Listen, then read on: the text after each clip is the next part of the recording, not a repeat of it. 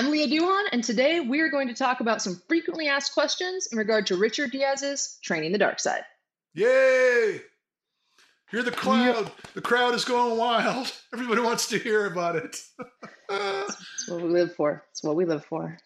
All right. So I think what we'll kind of start with is I'll just bring up some questions that I've had going to some of your multiple year clinics, starting to read your book, and then things I've just kind of heard from other people that they seem to be confused on, and I haven't been able to explain in a good enough way. So I want to hear your take on it. So the first thing I thought we should broach is something that you talk often about. It's not necessarily about the flow method philosophy, but it's something you're definitely an advocate of, is the 180 beats per minute cadence for runners. So, yeah, let's just hear your kind of explanation for it, and then I kind of want to recap and just wrap my head around it. Okay. Well, for starters, the concept of being at 180 strides per minute. So think of it gait frequency.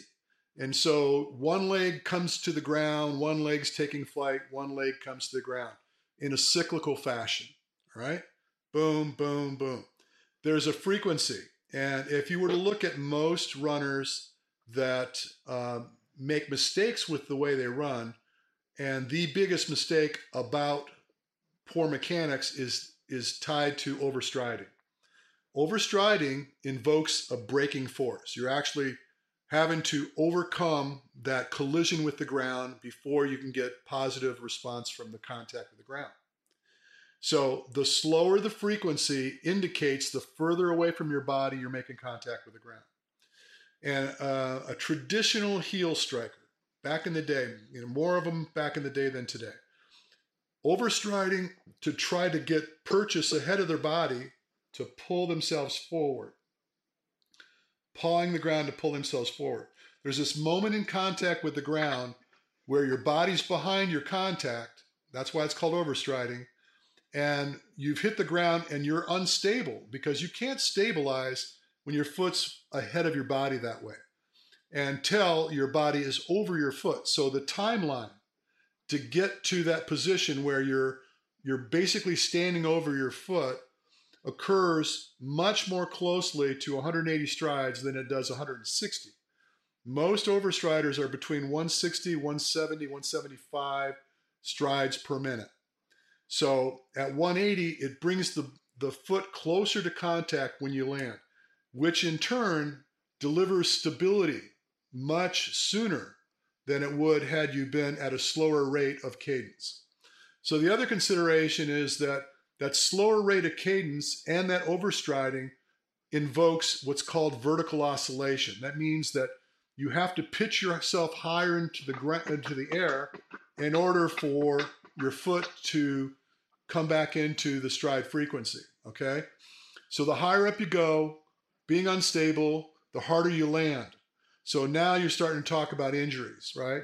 So it just so happens that the frequency of 180 strides per minute brings you much closer, much more stable sooner. So you have this this example of the dots on the earth thing. Could you go into that a little bit? Because I remember when people ask you about this, like, oh, what about different sizes, different shapes of athletes? Oh, yeah. You bring up this example. Okay. And okay, I'm going to be honest with you. It's never made sense to me. I don't understand it. But maybe if you went into a little bit more, I can understand that. Because the data thing, that made sense to me about just like, hey, it's been tested on all these different athletes, and it's pretty much always come back to 180, no matter the size and shape of the athlete. So that makes sense to me. But then you mentioned this thing about the kind of the gravity and the dots on the earth thing. Maybe go into that a little bit. Yeah. So people want to get a hall pass. They know that they're not at 180 strides per minute, and they've struggled to finally try to get there and maybe have failed.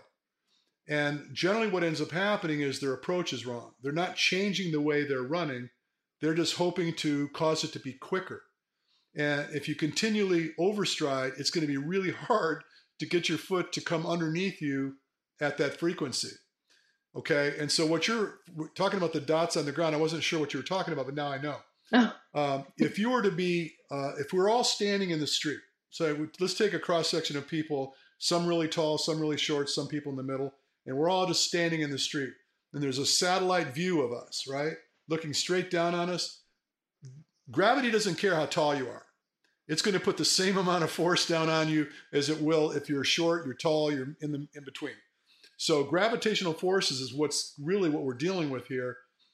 Does not care how tall you are, and so you could just as readily have your stride frequency end up at 180 strides per minute as you could at 6'5", or if you're 4'9". And when you talk about research, for me personally, I've had never a problem. Maybe initially had a problem, but ultimately end up getting everyone that I meet that comes and gets on my treadmill or at a clinic that I put on is capable of hitting 180 strides per minute effectively. But they needed to change the way they were moving. And this is the disconnect for most people, is they never change the way they move and expect that there's going to be a different outcome just because they're trying to increase their frequency. It just doesn't work. You got to alter the way you're moving. And so the biggest alteration that I'm speaking of is that when your lower limb is extended beyond your knee, you're overstriding. So that's going to cause your contact point to be further away from you, and it's going to take longer for your foot to get beneath you. So unless you change that, and it's a simple alteration, all you got to do is flex the knee. And now what happens is so simple. It is. As soon as you start noticing after you flex the knee that when you finally get your entire foot to the ground, you're standing right over top of it. And it almost doesn't matter how far ahead of your body you reach initially, as long as your knee is flexed, by the time you get to the ground, you'll be standing right over top of that foot. It's as simple as that. Mm. And it's just that people don't even perceive that they're not flexing the knee. People are not even aware of the fact that they're actually landing on the heel rather than their forefoot. So perception is really the thing that needs to be altered. So one more point. Aside from my observation, there was a study done at the University of Wisconsin. I don't recall how many years ago it was. It's been a while. But they basically looked at the gait patterns of recreational runners. And what they found is that traditionally, if you didn't say anything and you just took a cross-section of 100 runners back then and say, okay, run, and we just want to see what's happening with you as you go through space. The average runner was at about 165 strides per minute. So they encourage people to increase their frequency by 5%. And that 5% increase resulted in a 20% reduction in injuries at the ankle, knee, and hip. All right? Then they thought, wow, so maybe if we even increase it more, what then? So they encouraged people to increase their stride frequency by 10%, and the yield was a 32% reduction in injury in those same regions. So, and it just turns out that a 10% increase over about 165 puts you like right at about 180.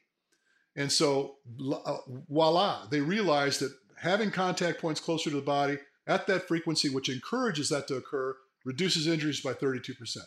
So if I can take an athlete and reduce the potential for injury by 32% because of the way I change the way they're moving, we're going to be able to train more often.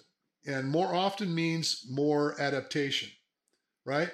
And so aside from the fact that you're more stable when you land at that point, you're going to reduce injuries. But beyond that, from a performance perspective, if you get stable sooner and you don't have that lapse in stability that you have to overcome a collision, your force production is going to be magnified, which means you're going to push your body through space much more quickly, much more readily, much more efficiently, and at less cost. So that would be my argument for why I want to see most of my athletes at least adhere commonly to 180 strides per minute. And the reason I say commonly, because the other question people are going to ask is, well, do you stay there all the time? And my answer would be, it depends. Now, if you can produce greater and greater speeds without having to violate that frequency, then sure, stay there the majority of the time. Now, if you're trying to pass somebody and you're economical at 180 strides per minute and you're still putting pressure on this guy, you could briefly bring your cadence up even quicker to produce more result. But you don't want to pull the trigger on that too often because you start to teach yourself to reach for too much cadence, and too much cadence starts to develop more cost. There's my point. So I'm going to throw VJ a little bit under the bus here because I was talking to him about this and he said it, so you can tell him if he's wrong. But he had said something about if you're a taller person doing easy runs, sometimes you might not always be at exactly 180. It might be a little bit less because you are 6'3", 6'4" with super long legs. And that's more important for doing your harder efforts because instead of like, because we always thought of 180 as, oh, I got to speed up my cadence to 180. But once you kind of get used to that, it might be more important for you on your speedy runs to be slowing down that cadence, just like you were saying, instead of running at a 190 cadence to go fast. Now you're working super hard, slowing that down to 180. But the slow runs, maybe you would be a little lower than that. Do you have any opinions on that? Or would you say slow Absolutely. runs are pretty much always Of 180? course, I have an opinion on that. So, first of all, I can't think of a time where it would be wise to, while you're running, to intentionally slow your cadence below that stride frequency. Okay. Because again, it's just suggesting that whether slow or fast, the frequency it takes when you slow it down is going to cause you to overstride and or cause you to lurch up and down. And none of those are beneficial to you structurally. So aside from, just taking it easy peasy or whatever, you could very effectively run at 180 strides per minute and have a slower pace, as well as being able to run much faster at the same frequency. So I just don't think, I can see the rationale for increasing the frequency, especially on shorter distance events. Like if you're going to run like a 400 and you're in the last 100 of the 400 and you need to crank it out because it's at the end of the road, isn't just a little bit down the road. It's going to get expensive, but it's not going to hurt you. There's no good time or no good argument for overstriding because it's damaging and it's putting you in an untenable position when you land. So I just can't abide it. I can't give you a good reason to do that. So are you saying that if you're doing under 180, you are automatically going to be overstriding? Like what if you were going 178 and you had super long limbs and stuff and you were still landing perfectly under your body each time, but you were at 177, 178, the length something of your like limbs that? has nothing to do with the contact point with the ground. Okay. Right? So I guess. the reason you're leaving the ground is because you pushed off. And when you return to the ground in the course of that gait cycle, right? So if you slow it down, whether you have a longer leg or a shorter leg, you're going to have to reach ahead of yourself to accommodate that gait cycle because a taller person isn't pushed on the ground harder than a shorter person. Yeah, but their limbs being longer, maybe this is just me, but like, wouldn't little limbs be like a little wheel and bigger limbs be like a bigger wheel that might take longer to get around? I don't know. Maybe that's just my brain thinking of it No, wrong. because look at it. It's a function of you leaving the ground and returning to Earth. Right? Yeah. This is it. Timeline. And if you want to reach further, or if you want to move your legs slower, you'll have to reach further. It's really a function of gravitational forces and how much time you're up off the ground or not. And the thing that matters where cadence is concerned in running and moving through space is the length of time that you're in flight relative to contact with the Earth. And if you want to be in contact with the Earth slower, you've got to go higher or you have to reach further. So both of those are a mistake. And can I tell you something? Generally, they both work together. So the further out you reach, the higher up you got to go because it's going to take longer for you to get back in cycle. So it's really kind of a physics issue, Okay. And it's really. And I'm not much of a physicist, so. I understand. Getting into the flow method. So you recently did a podcast with Bracken and Kirk of the Running Public. And there were some certain things that we felt weren't exactly like, you and I, as in we, weren't exactly clear and weren't like understood. And I think just some of the analogies were falling on deaf ears and it just wasn't coming across. So we're going to kind of go into a little more in depth, especially some of the things that listening to it, we thought could be people could have questions about or that they had questions about. So the first, and I think one of the biggest things that I always kind of wondered with the flow method, and something they brought up, was how do you avoid taking it too easy with the flow method? Because I think when people hear flow method and they hear your just initial kind of description of it, of, oh, well, it's like percentages of a run, you start out easy and you kind of push up into your difficult and go down and then up, they think, oh, well, if I just, as soon as it starts to get hard, then I taper back down and recover. I'm never really pushing myself. I'm never really like exerting myself to the max, and I could just be making excuses every time. It's like, oh, well, that was kind of hard, so I'm going to go back down then and take it easy. So we're going to kind of go into that and just go over some of the main points of why that doesn't really happen as much in the flow method as you would think it would, and some ways you can kind of avoid that and work through that in the flow method. So do you want to kind of start, or do you want me to go over my bullet points? No, I totally understand. And I do agree that, and I told you myself that when I left that podcast, I felt that I didn't clearly answer questions as well as I'd like to. I didn't feel like I was getting across to them. They weren't getting it, and I don't think it was really their fault. I think in great part it was my fault that I wasn't explaining it quite well. So they were gathering, and based on what you had suggested, is that the flow maybe gives you a little too much creative license. So in order to perform more, you need to push yourself, is their mindset. And they're feeling like, well, you're not really you're giving yourself too much latitude. And then, so you're never really going to get to this place where you're going to perform at this high level, because you're kind of like just flowing along and just, lollygagging down the road because you never really want to push. And that is by no means my intention. What I'm suggesting is that, try to appreciate, I'm coming from having done clinical analysis on athletes for many, many, many moons. And I have been dictating to people, okay, here is what the intensity should be today. Here's, we're going to do this lactate tolerance workout. This is what I want you to do. I might suggest to you, I want you to do it for 5 minutes, or give you a particular timeline, which you're going to press yourself. And this is traditionally done, where you're dictating to people where the intensity should be, and it becomes a pass or fail kind of scenario.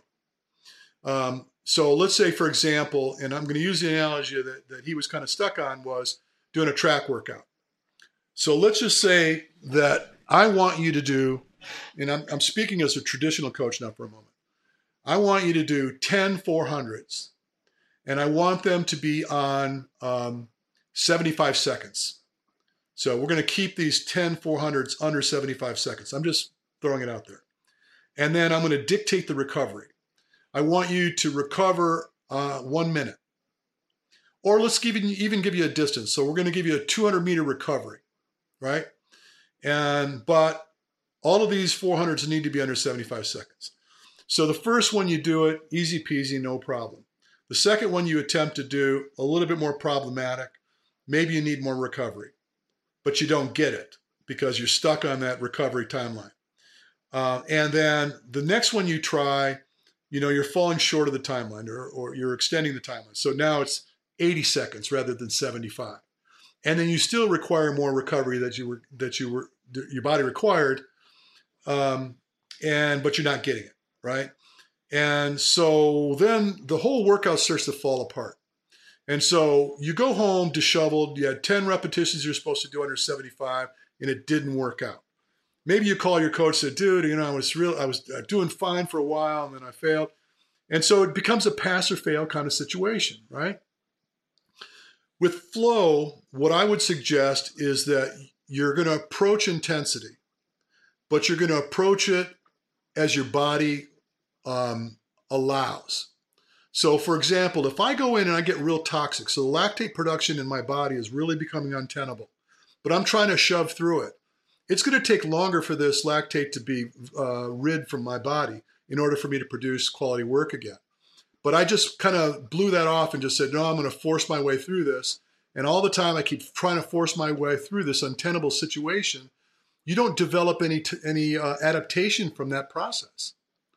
So if I allowed myself a little latitude, so I'm going to recover when my body says, okay, you're ready to go again. I'm not going to stick there. I'm not going to always do those workouts exactly the same. I'm looking for opportunities. So maybe initially, incidentally, knowing we're going to have this conversation today, I did an experiment this morning. All right. So let me give you the analogy. I'm on my bike erg. All right. And I'm going to be on my bike erg for 20,000 meters.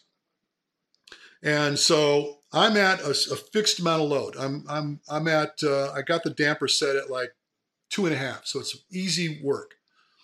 And so my goal is I'm going to set it on watts, and I want to see how many watts I can produce max effort.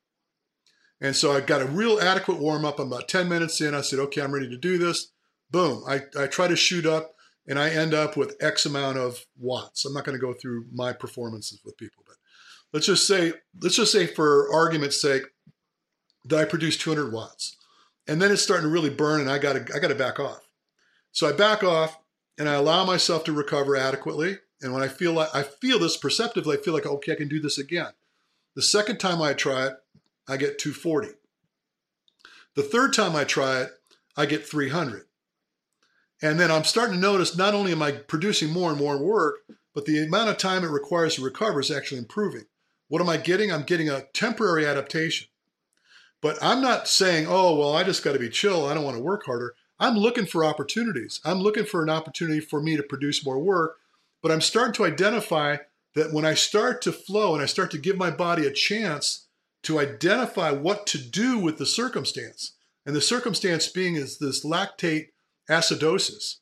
So we're actually getting acidic, and our body's trying to figure out, okay, let's move some of this lactate out of the way so we can produce this work that he's asking me to produce. So there's this internal mechanism that's trying to identify what the solution is to the given problem. But rather than just going as hard as I can on a fixed timeline, I'm not going to yield any improvements. I'm going to start getting shut down right about the same spot every stinking time. And then what's going to end up happening is, if anything, my workloads are going to start to degenerate. I'm going to start doing less and less work. So all I'm suggesting is, by becoming more congruent with my body's capacity to produce work, giving my brain and my body a chance to do its thing, I start to yield better and better progress. That's what flow is about. It's not about, taking it chill and hoping one day the moon and stars are going to line up. It's not like that at all. I just know that through experimentation, and time again, if you allow your body to get involved in the decision-making processes, how to move that. By the way, the central nervous system is a big player in all this too. So let's get past the lactic acid for a minute.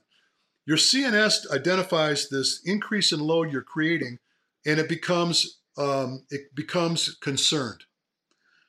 Realize that the principal responsibility of your central nervous system is to protect you from harm. So your body identifies this workload that you're creating as potential harm. And so one of the mechanisms that it generates in order to keep you from harm's way is it generates lactate. Think about that for a minute. It's almost like a mechanism to keep you from killing yourself, right? And by the way, motor skill drills are like this. And I've been doing those motor skill drills well before I was ever doing this flow mechanism. And those allowances that you get, these hall passes that you get from the central nervous system, when you regress and progress and regress and progress, start to open up. You start to get a hall pass from your CNS. It says, you know what? You didn't die last time. We can go a little harder this time. And so we're looking for improvements in opportunity. We're not trying to make things easy for people. We're trying to make greater allowances, greater capacity to process lactate in whichever mechanism it is, whether it be to vacate the majority of it through carbon dioxide release, or whether it's going to shuttle it into parts of the body to sit, whether it's going to be reduced as water and through vapor. Your body's trying to find ways to move that lactate. And if you try to shove it into an untenable position, you're not going to win. And this is what I fear in traditional training programs, is you got this dictum that you're chasing, and it's just not bearing fruit. And certainly, I mean, you do anything often enough, you're going to get some progress from it. I'm just saying that doing this the way I'm suggesting improves your capacity to do work. Mm-hmm. I hope that helped. We're going to challenge ourselves on occasion, but this is almost like a test bed. Mm-hmm. I often have athletes time trial. So we're trying to measure our progress. So all the stimulus that you're throwing at your body is going to result in some kind of outcome. It's either going to be a regressive outcome or a progressive outcome. Generally never stays the same. So the whole concept of flow is to become more, as I suggested, congruent with the body's responses. We want to get an adaptive response. And we want to we don't want to force our body to do something it's not prepared to do. We want to start to educate the body and let the body identify what it is we're trying to accomplish, and identify also that it's safe to do it.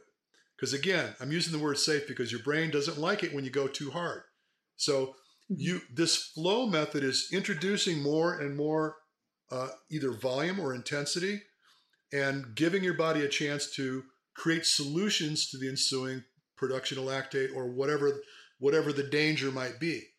And so then on occasion, we'll the task that you're preparing for is 1K efforts. So you got to check it. You got to say, okay, I'm going to go out for 1K hard as I can.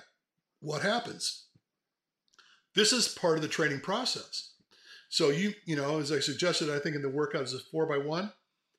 So we're going to recover, and I think I threw a timeline in for recovery. Better than that, I think it was a heart rate response for recovery. And traditionally what I'll do, instead of saying, okay, I want you to recover for a minute, that timeline has nothing to do with your body. But if your heart rate reduces to, say, in your case, let's say it comes down to 110 beats per minute, the reason it's down that low is because you're probably adequately recovered. And so let's say that you just, on the timeline, in 1 minute, your heart rate didn't come down to about 140. Well, think of your heart rate like a fan in the room with smoke, right? The fan kicks in when smoke shows up, and it blows the smoke out of the room. The air is clear, fan shuts off. So you've got a thermostat that's operating to either, or you could think in terms of heat and cold, right? So my thermostat will kick in when it gets to X temperature, tries to clear the heat from the room, boom, it settles back down when the heat's gone. Your body's operating like that. Your heart rate response it's what it's doing is it's churning metabolic waste out of the body, and when it's got the job done, heart rate recovers, right? So your heart rate is a better dictum than time, because you may not have all the smoke cleared out of the room in 1 minute, and or you might have got the smoke cleared out of the room in 30 seconds, in which case you over recovered, and you don't want to give yourself too much of a break. So let's just say hypothetically that I want you to do, I'm using another analogy. Let's just say we're doing hill repeats. And let's say that the hill is 60 seconds and at about a 20% inclination. So you run hard up to the top, you come back down. It took you to 175 beats per minute when you got to the top. By the time you get back down at the bottom, your heart rate's 150, right? If you go back up that hill at 150, your heart rate's going to go to 185, if it can. And then when you come back down, if you try to go back up, by the time you get to the bottom again, your heart rate's going to start at 160. So progressively what's going to happen is you're not going to get that regression in heart rate because your heart's working its ass off to try to clear the smoke from the room. It's trying to get that lactate out, right? So now let's just say that you're governing the recovery to 120 beats per minute. Every time you come back to that 120 beats per minute, you're going to have the same amount of recovery as you had the previous set, right? So the quality of work is going to be consistent. Now, let's just say that you start noticing that the timeline to get to 120 is shorter and shorter and shorter. We may want to up that recovery time to 140 beats per minute because your body's clearing the smoke from the room much quicker than it used to, which is testament of your ability to process that lactate. It's testament of your recovery, which is very consistent with your capacity to perform better. So, and then the whole idea of paying attention to your heart rate is like that perception and paying attention to your body. Now you just got a metric to work with, rather than this outside intervention, which might be time. You see that? So when you think of flow, when you think of flow, think that, and I never said this before, it just occurred to me, that internal mechanism that you're paying attention to is part of this flow process. This is your identification of response to work. It's just giving you, a message saying, okay, you're cool, you're right, you're cool, you're ready to go again. Mm-hmm. As opposed to go, oh, geez, it's already a minute, I got to go now, and mm-hmm. that has nothing to do with you. So I'm just suggesting with flow, the biggest consideration of flow versus so many other approaches is it's taking into account what your body's doing, what your body's responding to, and you paying attention to that response and giving it the respect it requires. That's basically what it boils down to. That makes sense, because you think about it, it's basically just a more personalized version of the same track workouts they were doing from the beginning. Instead of just saying, oh, well, a minute is the magic number, even though every single person's body is going to respond differently and they're going to have a different amount of recovery. They're going to have a different amount that takes them to clear that lactate, all that. Now you're actually paying attention to your body. And if you have a specific goal, like you were saying, shuttling that lactate away quickly and really focusing on that, now you're giving your body that time to actually do it before it goes into the next. So it's funny. I use the track analogy, and I got to tell you, long before, this is an epiphany I just had. Long before I wrote that book, I had great exception with traditional track workouts because it just didn't seem to make any sense to me. So why do people go to the track to work out? They call it a speed workout. They're going to go do speed. So they have this dictum. They're going to go, I'm going to do 400s, or I'm going to do 800s, I'm going to do 1200s. They might mix it all up, but they've got this distance on a governed track and effort that they're going to apply, right? So let's just say that me and 10 friends go to the track, and we got the script. And the script says we're doing 10 400s and 2 1200s, whatever it might be, right? But we're also suggesting that our recovery times are going to be static. We're going to recover 1 minute after each of these efforts, right? So you're going to start seeing the wheat separate from the chaff very quickly. You got 3 people that are able to do it for the first 4 rounds. 2 people able to do it for the next couple rounds. 1 person may be able to do it before they fail. And what they're doing, aside from the fact that they're not getting enough recovery, is they're slowing down. So you're progressively reducing the amount of work that you're creating because fatigue is taking over. And now it's a sufferfest. So now what you're doing is you're basically beating the crap out of yourself and hoping one day it's going to yield progress. And honestly, you could beat a horse as often as you want. Doesn't necessarily mean it's going to run faster, right?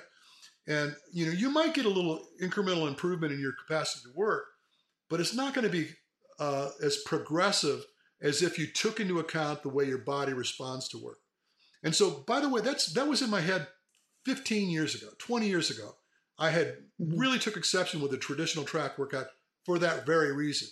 So I always had invoked heart rate responses as a dictum for the workouts on the track, and started to notice amazing results from people when they did that. And so this is just an evolution of that whole experiential process that I've been involved in.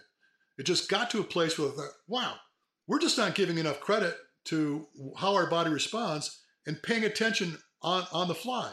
What should we be doing based on what's occurring to me right now? Rather than somebody just indicating to me that I got to do this, and this in this order. And I think because again, the question was, how do you avoid taking it too easy?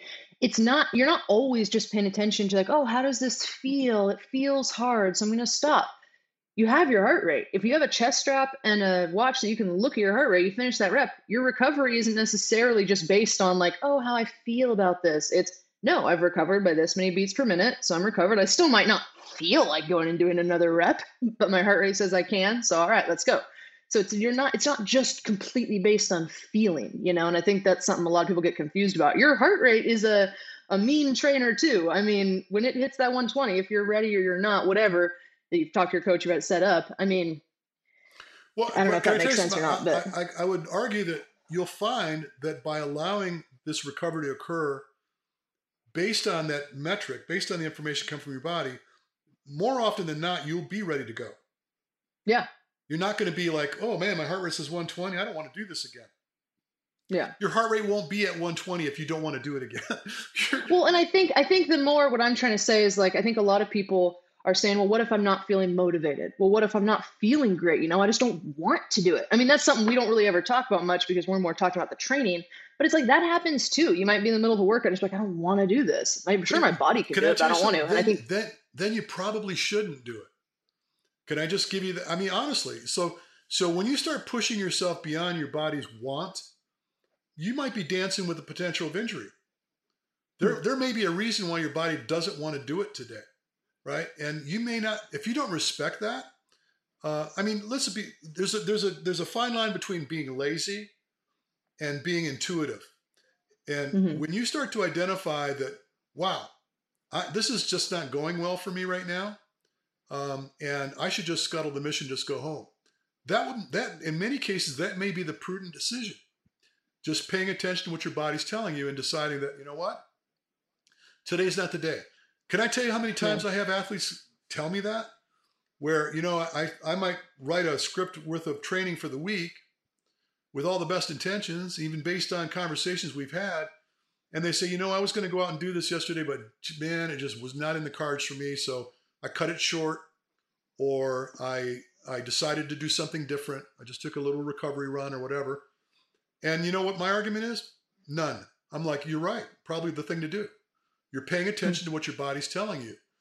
Now, on the flip side of that is that when you start to get into this relationship with responses to work and allowing your body to get involved in the decision-making processes, you'll find that there'll be more progression than there will be regression. You'll start to notice that you don't get over the top too often, and your body's still promoting more and more outcome. And what occurred last week, which unfortunately we weren't able to get on because of all the hiccups we had with technical stuff, I brought a prime example to play here. I had Blue Benedum, who's an elite marathoner, get on for a little bit, and his connection was terrible, so we just scuttled the whole thing. But I will share with you that here's a guy that when he would run, by the way, we looked at his heart rate responses for the Boston Marathon. I think it was in 2017, I think it was. And his average heart rate was around 160 beats per minute to yield about a 5:45 average pace. This year, going into Boston on a 20-mile time trial, his average heart rate, was about 131 beats per minute, and he was producing faster times. At mile 10 in his time trial, he ran a 4:57 pace. His heart rate was 131. Okay. On mile 17, his pace was 5:08. His heart rate was 128. So here's someone that followed very, very, very clearly. He followed the training regimen that I provided for him. He took great liberty in allowing his body to dictate when it was time and when it wasn't time. And that's the kind of outcome he was having with his training. He told me that traditionally he would run upwards of 100 plus miles a week in training for preparation for a marathon. During the flow, he never got past 60 miles a week because when it just didn't feel like it was in the cards, he didn't do it. His performances improved, his recovery improved, and everything about his performances improved. So if someone says, well, you got this little liberty to do this and that, well, hello, how about let's do less work and end up with better progress? There, I think that's the key. More money. More money, less work, more money. Yeah. And then another one that people ask a lot is, are all workouts the same then? Because I think we have like our specific flow workouts we kind of bring up on podcasts and all that. Yeah, that's a great question because no, they're not. So where the training concepts that I'm espousing relative to what is traditional is that I will agree that if you're leading towards a longer event, you're going to need more volume. And if it's a longer event, you're going to want to lean more readily on your endurance capacity, which means that there's going to be a higher percentage of low intensity volume in the flow cycles. So you may have a flow cycle where 70% of the flow cycle is prominently aerobic, but if the type of training you're putting down for a particular event is greater intensity, shorter duration, the intensity is going to be greater throughout, and the amount of dedication to aerobic conditioning is going to be less because it's just not required of you, right? So you expand and contract the volume, but all the players are going to be involved. You're going to have aerobic conditioning, anaerobic conditioning. There are going to be more max type efforts involved, regardless of the type of training you're preparing for. It's just a function of how much volume you're going to bring to the table, and that volume will be progressive. So you may have workouts in the week that are more intense, dedicated to more intensity, and workouts that are less intense and longer of duration. It just depends on what you're preparing for. But you mold the workouts relative to task. And they're all still flowing. They're just flowing at various intensities based on demand or based on needs. And they could be doing different things. Like I think a lot of people, because you talk about run flow so often, a lot of people who do high rocks like me or OCR, Spartan races, they think, oh, so I'm just going to be running a flow every single day. No, like you'll still be doing, I mean, you can tell me if I'm wrong on this, but flow is an endurance training approach. Some workouts work on things other than endurance. So you might be doing some skill workouts some days. You might be doing some lifting workouts some days. Not every single day necessarily are you going to be doing a flow like run. You could be doing a flow high rocks training. Like a lot of my stuff that you have me do is there's very few days a week that I just run for high rocks. There's some, but then a lot of the days I'll be doing running mixed with certain ones of the high rocks workouts. So some days I might be focusing on burpees and lunges.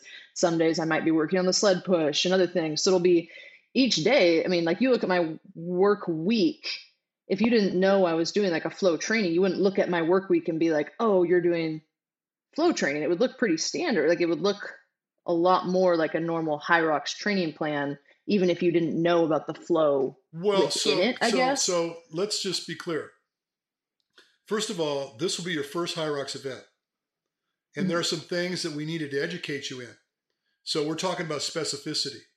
So I've been early on really trying to get you more engaged in some of the skill techniques and applications that you're not comfortable with yet. Meaning that you don't own a ski erg or a bike erg or some of these devices that you might have to face in an event like that. So I've been pretty intense about putting those in front of you so that you can make your way through that and become friends with it, right? So another athlete might be approached a different way.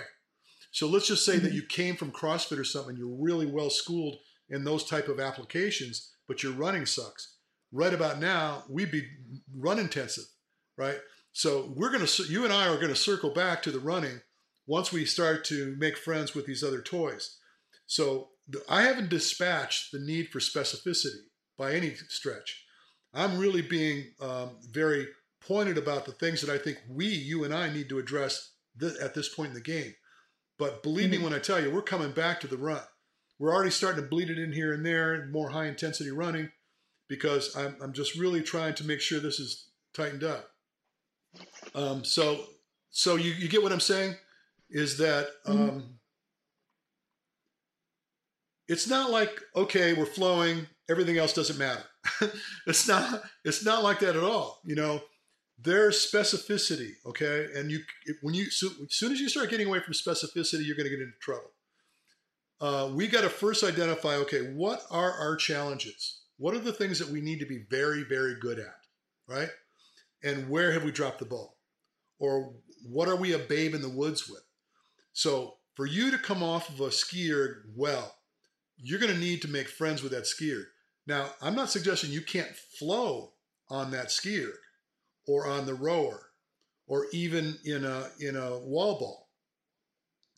But at the end of the day, it comes down to basically brute force and untiring application for those, I'll call it 16 events, 8 runs, 8 events. So, but if I was to say, okay, we're going to spend 5,000 meters on the rower today, I would advocate that you start to really approach kind of a flow into that effort. Same thing on the ski erg. But we're going to get back to the challenge, which is we got to go 1,000 meters on this thing, and our average pace needs to be X. But that's like a time trial, right? For me, that's a time trial.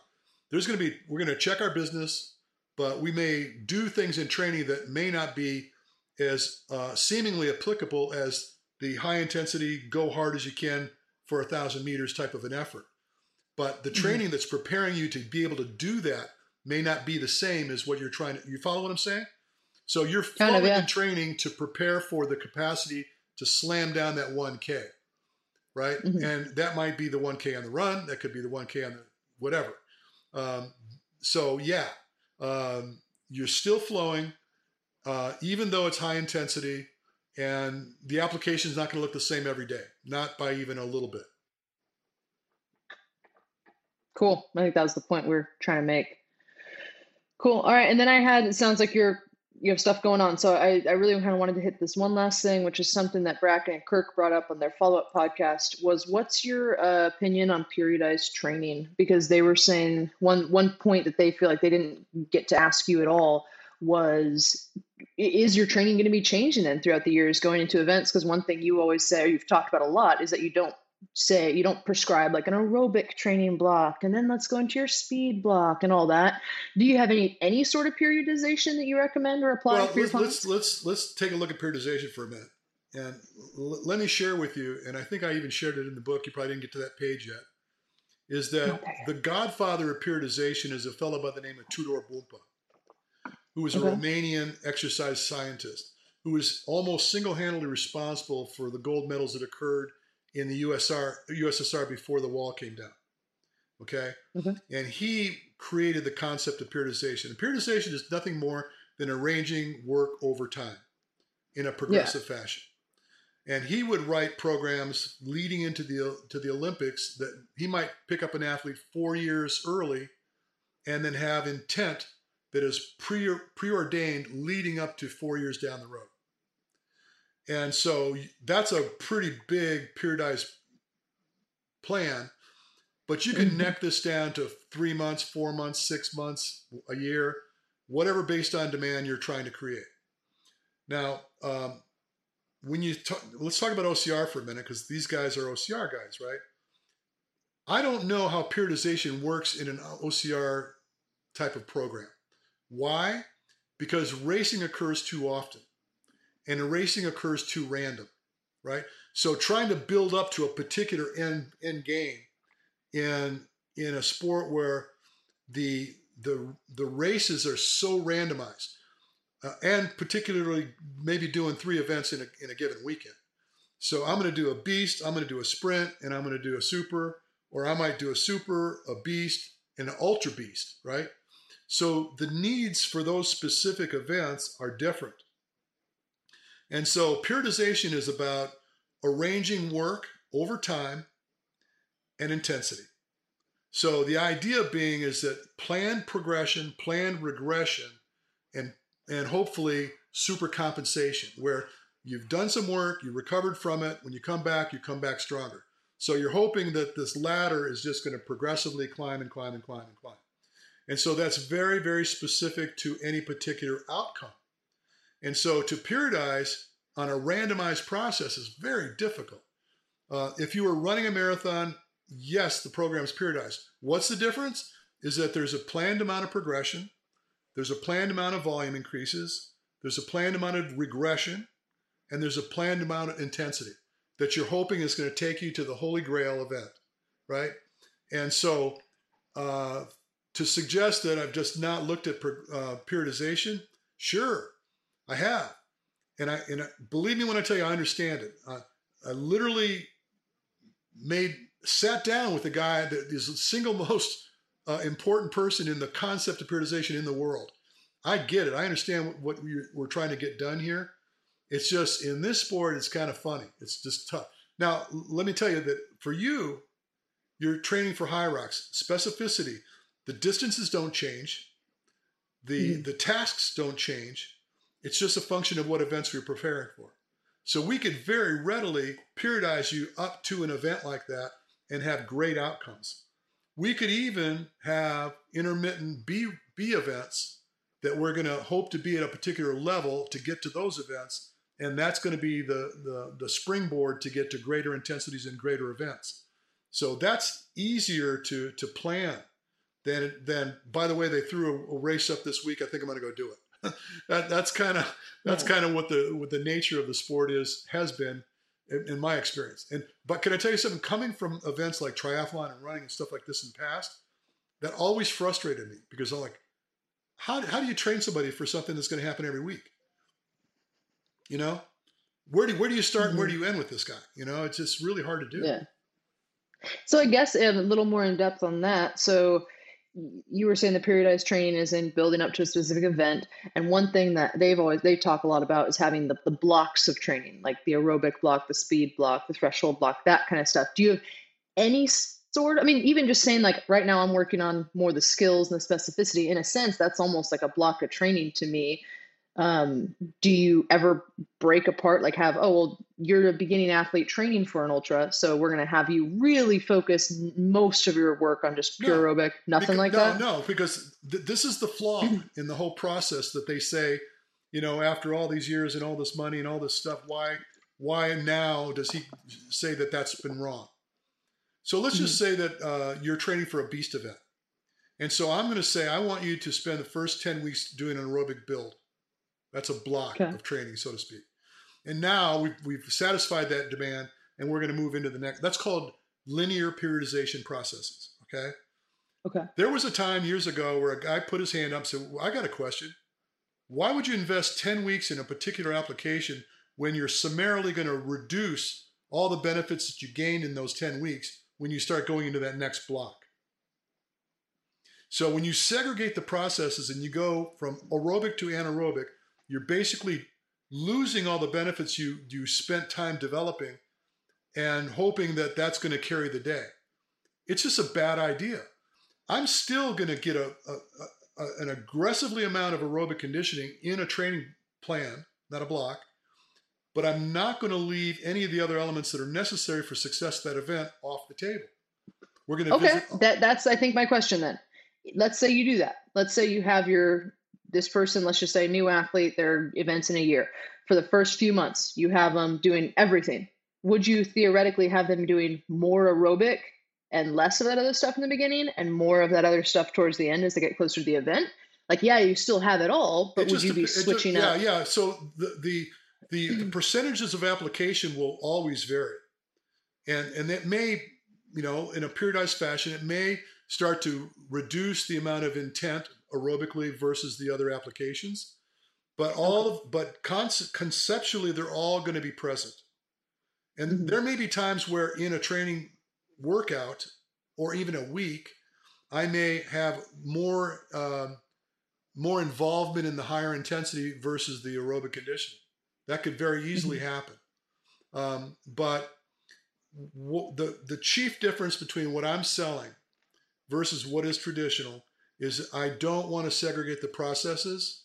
I think there needs to be inclusion rather than separation of these intensities. Hmm. Because as soon as you divorce yourself from one thing, the other thing starts to win.